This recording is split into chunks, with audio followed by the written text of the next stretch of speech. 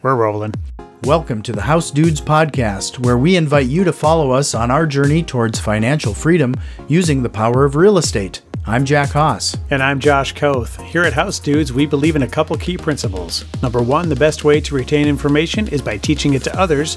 And number two, a rising tide lifts all boats. We're not competitors, we're a community. So let's get into some real estate investing. Hello, everyone, and thanks for joining the House Dudes podcast. Today's guest is Jim Oliver, the founder of the wealth coaching company Create Tailwind. Jim founded Create Tailwind in 1988 in Denver, Colorado as a traditional financial planning firm, but after weathering two major corrections on Wall Street, Jim and his team pivoted the company's focus to building wealth beyond Wall Street. With this advantage, Create Tailwind exploded to become a multi-location, nationally recognized firm that has helped thousands of individuals and businesses around the United States create their own wealth and be their own bank. To a great mentor, R. Nelson Nash. And I followed him around the country for a couple of years, learning more and more from him. He just passed away last March at 88. But what I learned is that I can invest more in real estate and I can make more money in real estate and buying businesses by controlling the banking function as well. And so people have heard this probably as bank on yourself or infinite banking concept or becoming your own banker. And a lot of those things are talking about how to get out of debt doing that, how to buy your cars, pay your taxes, all that stuff, maybe save for college.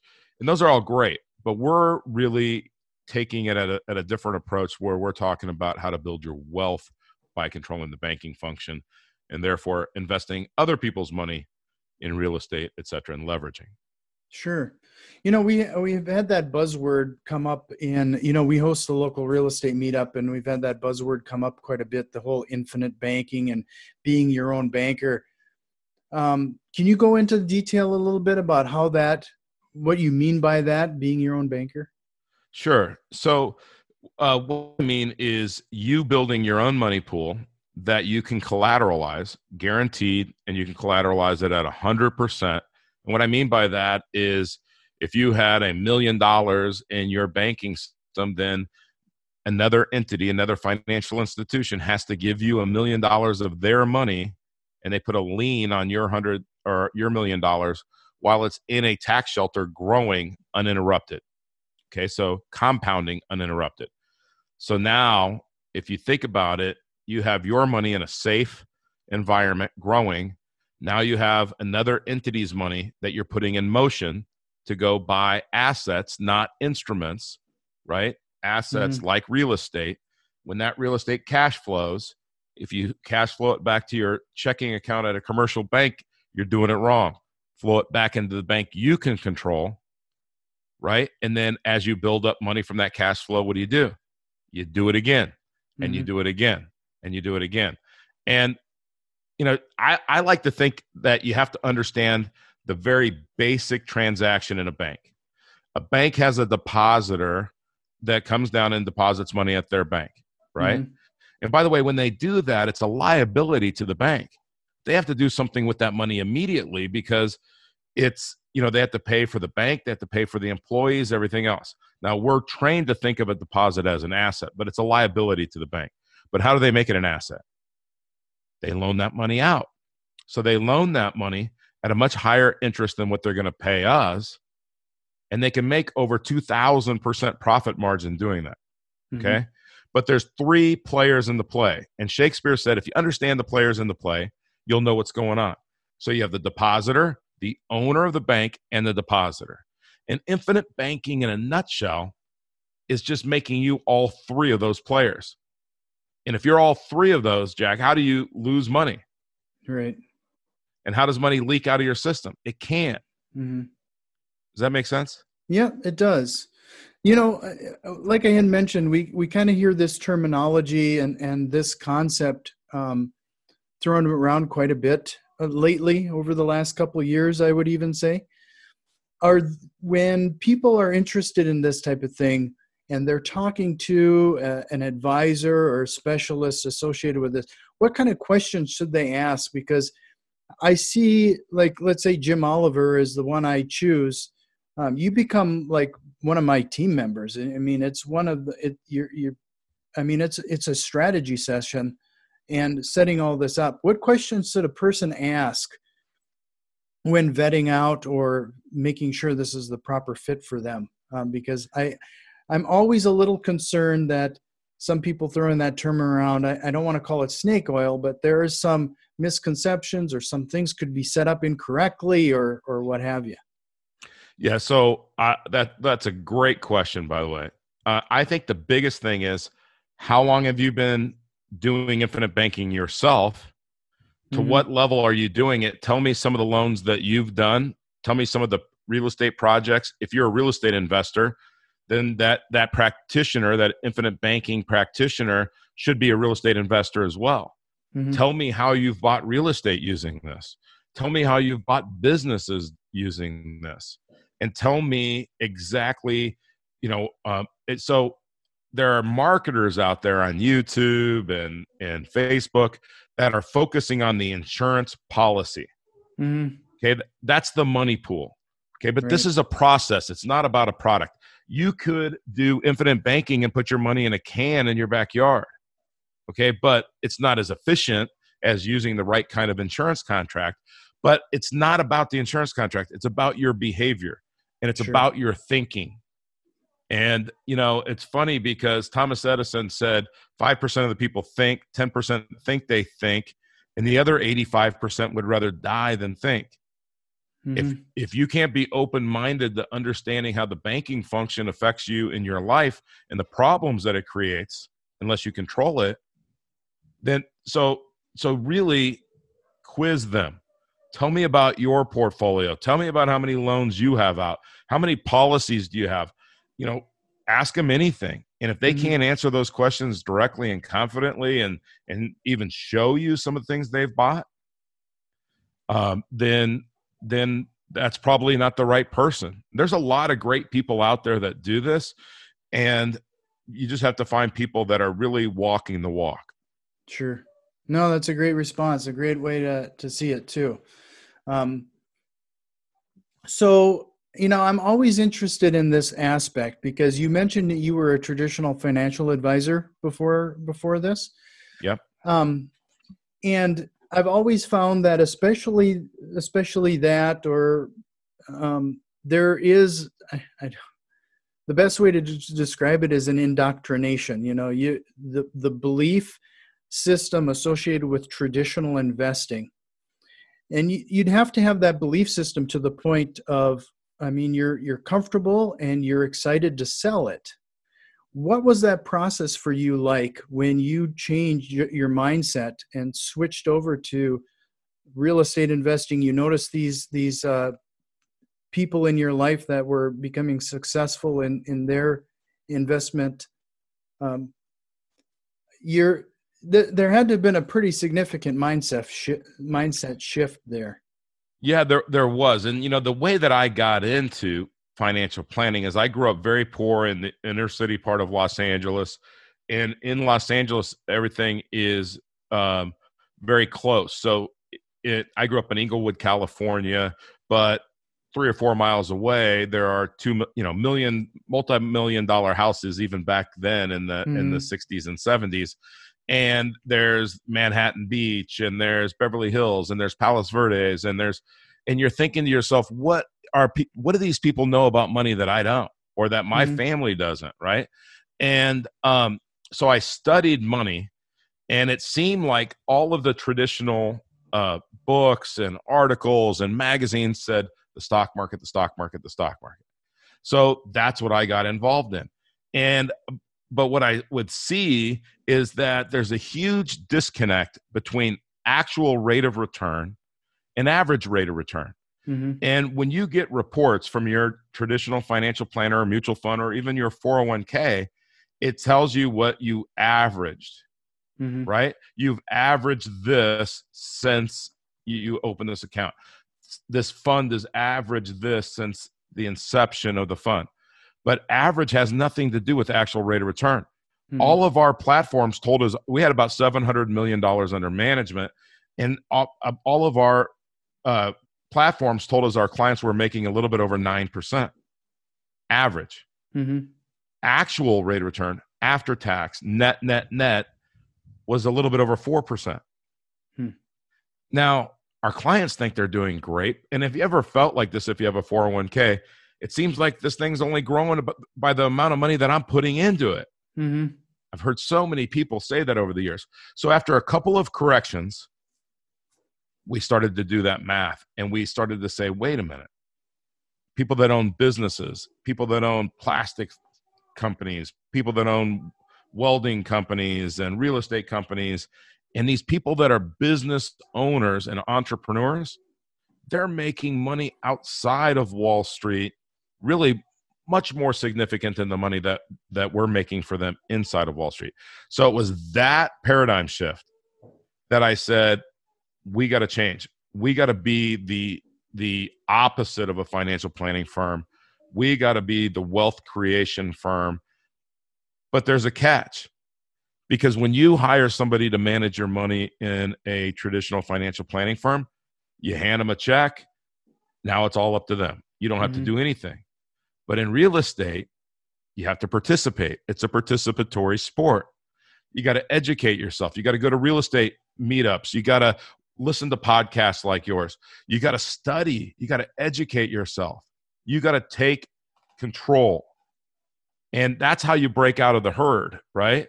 But a lot of people don't want to do that. Sorry, that was a long answer to a short question. No, that's exactly what I was looking for. One of those things, and I'm going to circle back a little bit on one thing, is that I always think, and then part of what we talk about and what we do here is try to give like real world examples, because I think that's really a great way for people to follow what we're talking about here.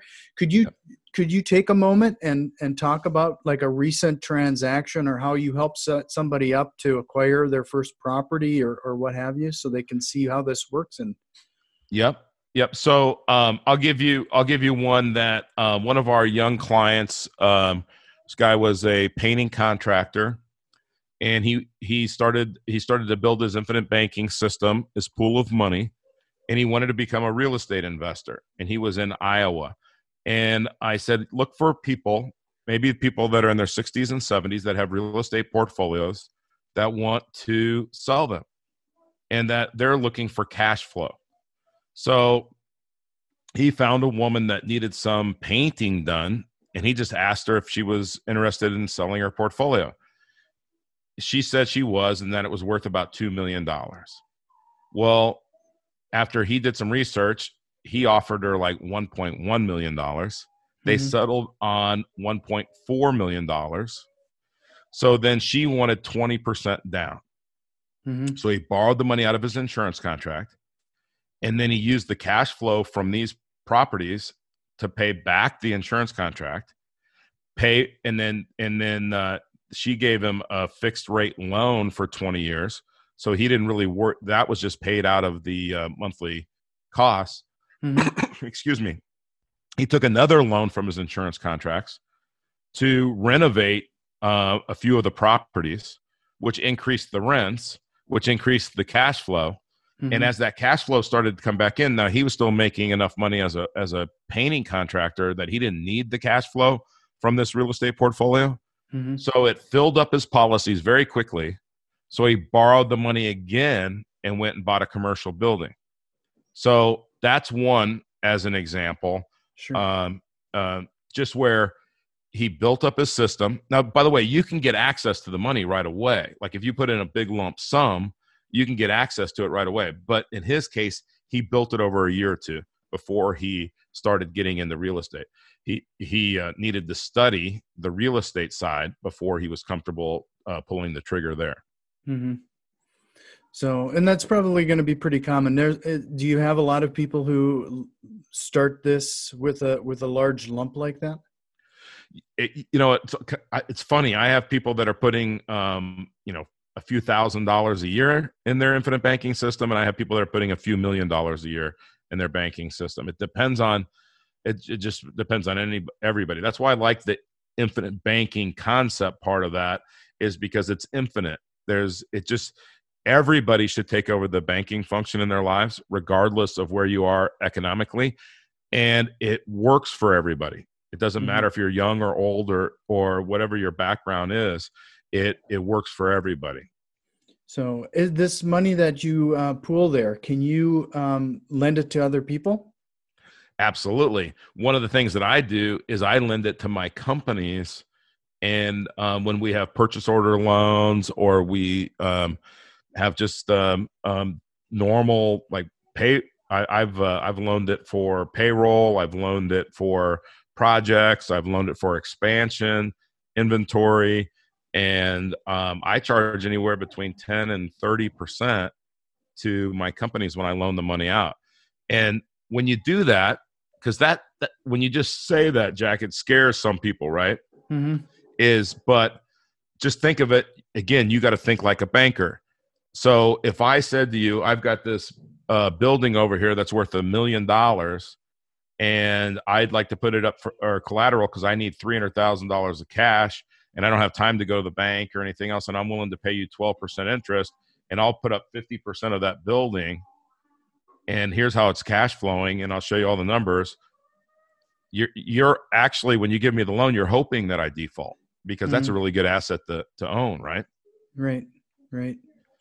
Yeah, no, that's interesting, because there's a lot of other self-directed IRAs and a few other avenues that people go down, but there's a lot of restrictions associated with how you handle and lend that money out. It doesn't sound like there is as many restrictions.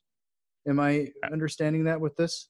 You are right on. Yeah, absolutely. There are not as many restrictions. And you got to remember, this stuff has been around for 200 years in the United States, over 200 years in the United States, 300 years in Europe. So way before the federal income tax came into play in 1913.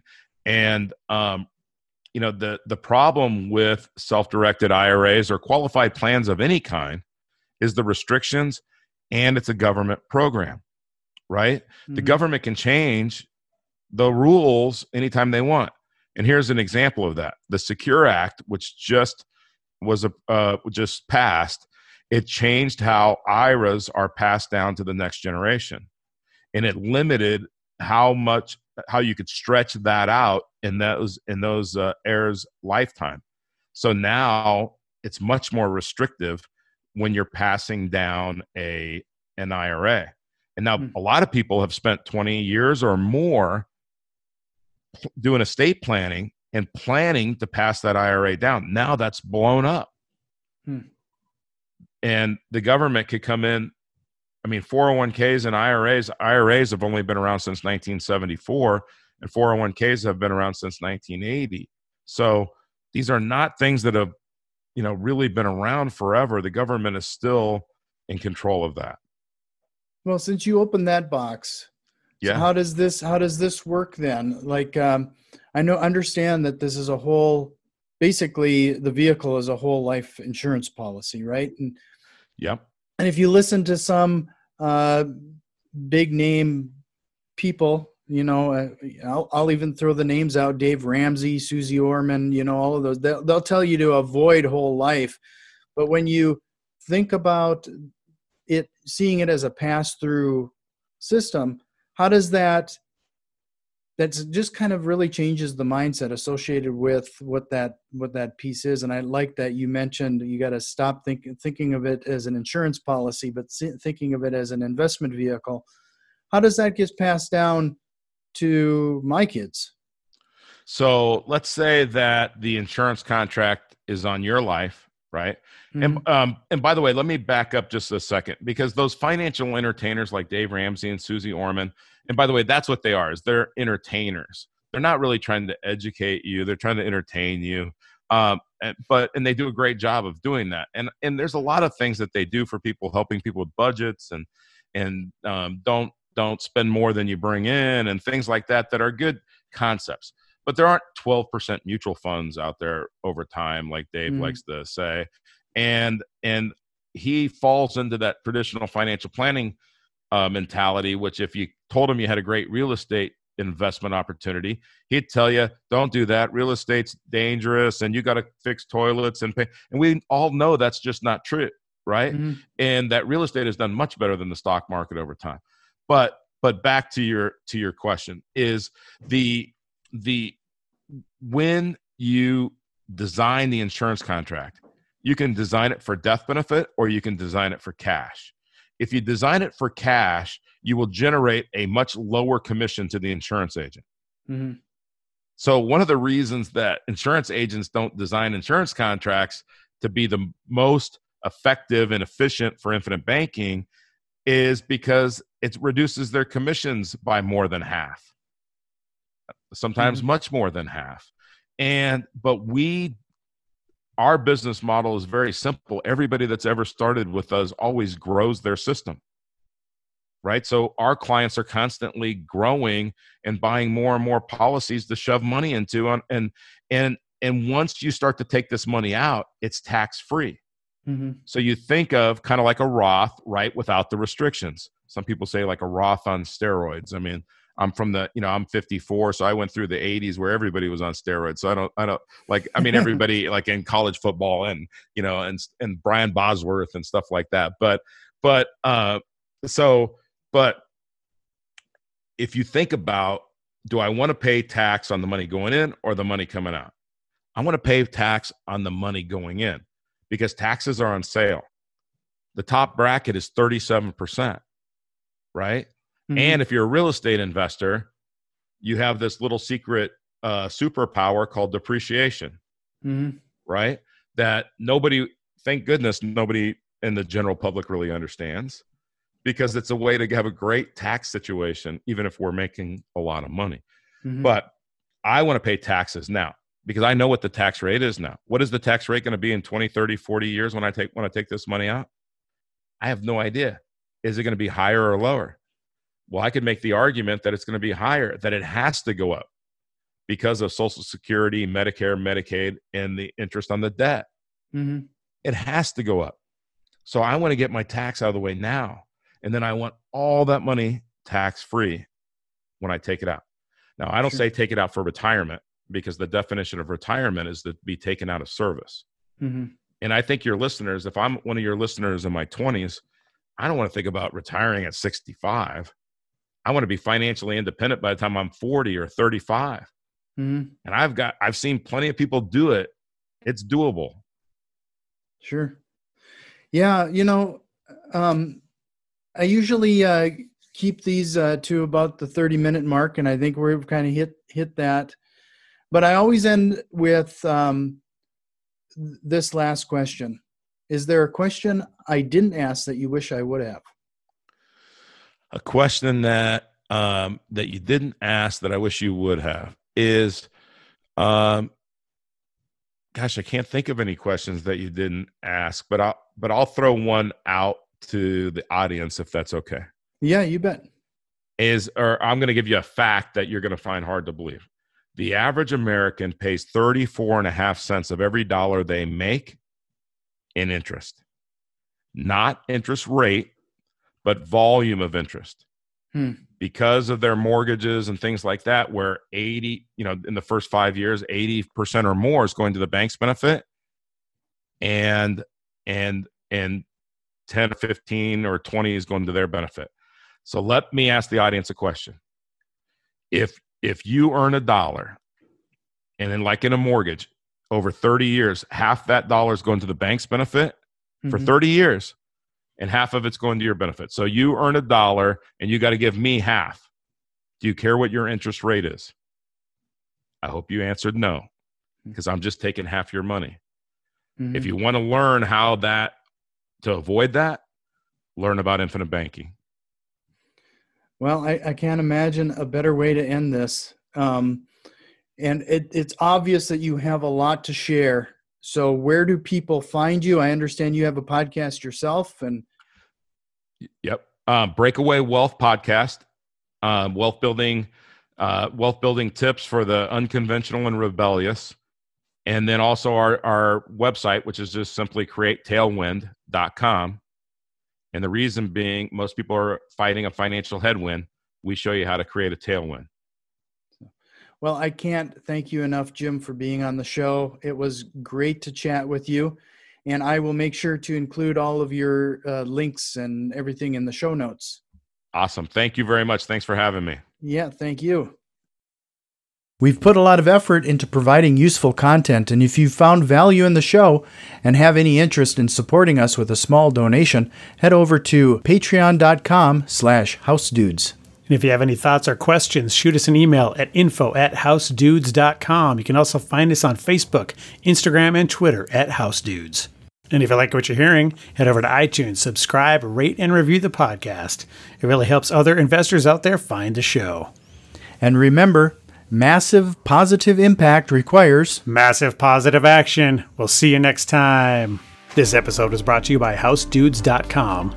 Do you have time to actively manage flipping and rentals yourself? If so, go for it. If you live in a market that won't cash flow or don't have the time to do all the work, are you just out of luck? If there was a way to participate more passively, would that appeal to you? I'm sure you have questions about how the process works and what to do next. If that's the case, fill out the form on housedudes.com/investors, and we'll reach out to see if you are a good fit for our business. This is first come, first serve, and we will have to stop taking applications when our goals are met. See you at housedudes.com/investors.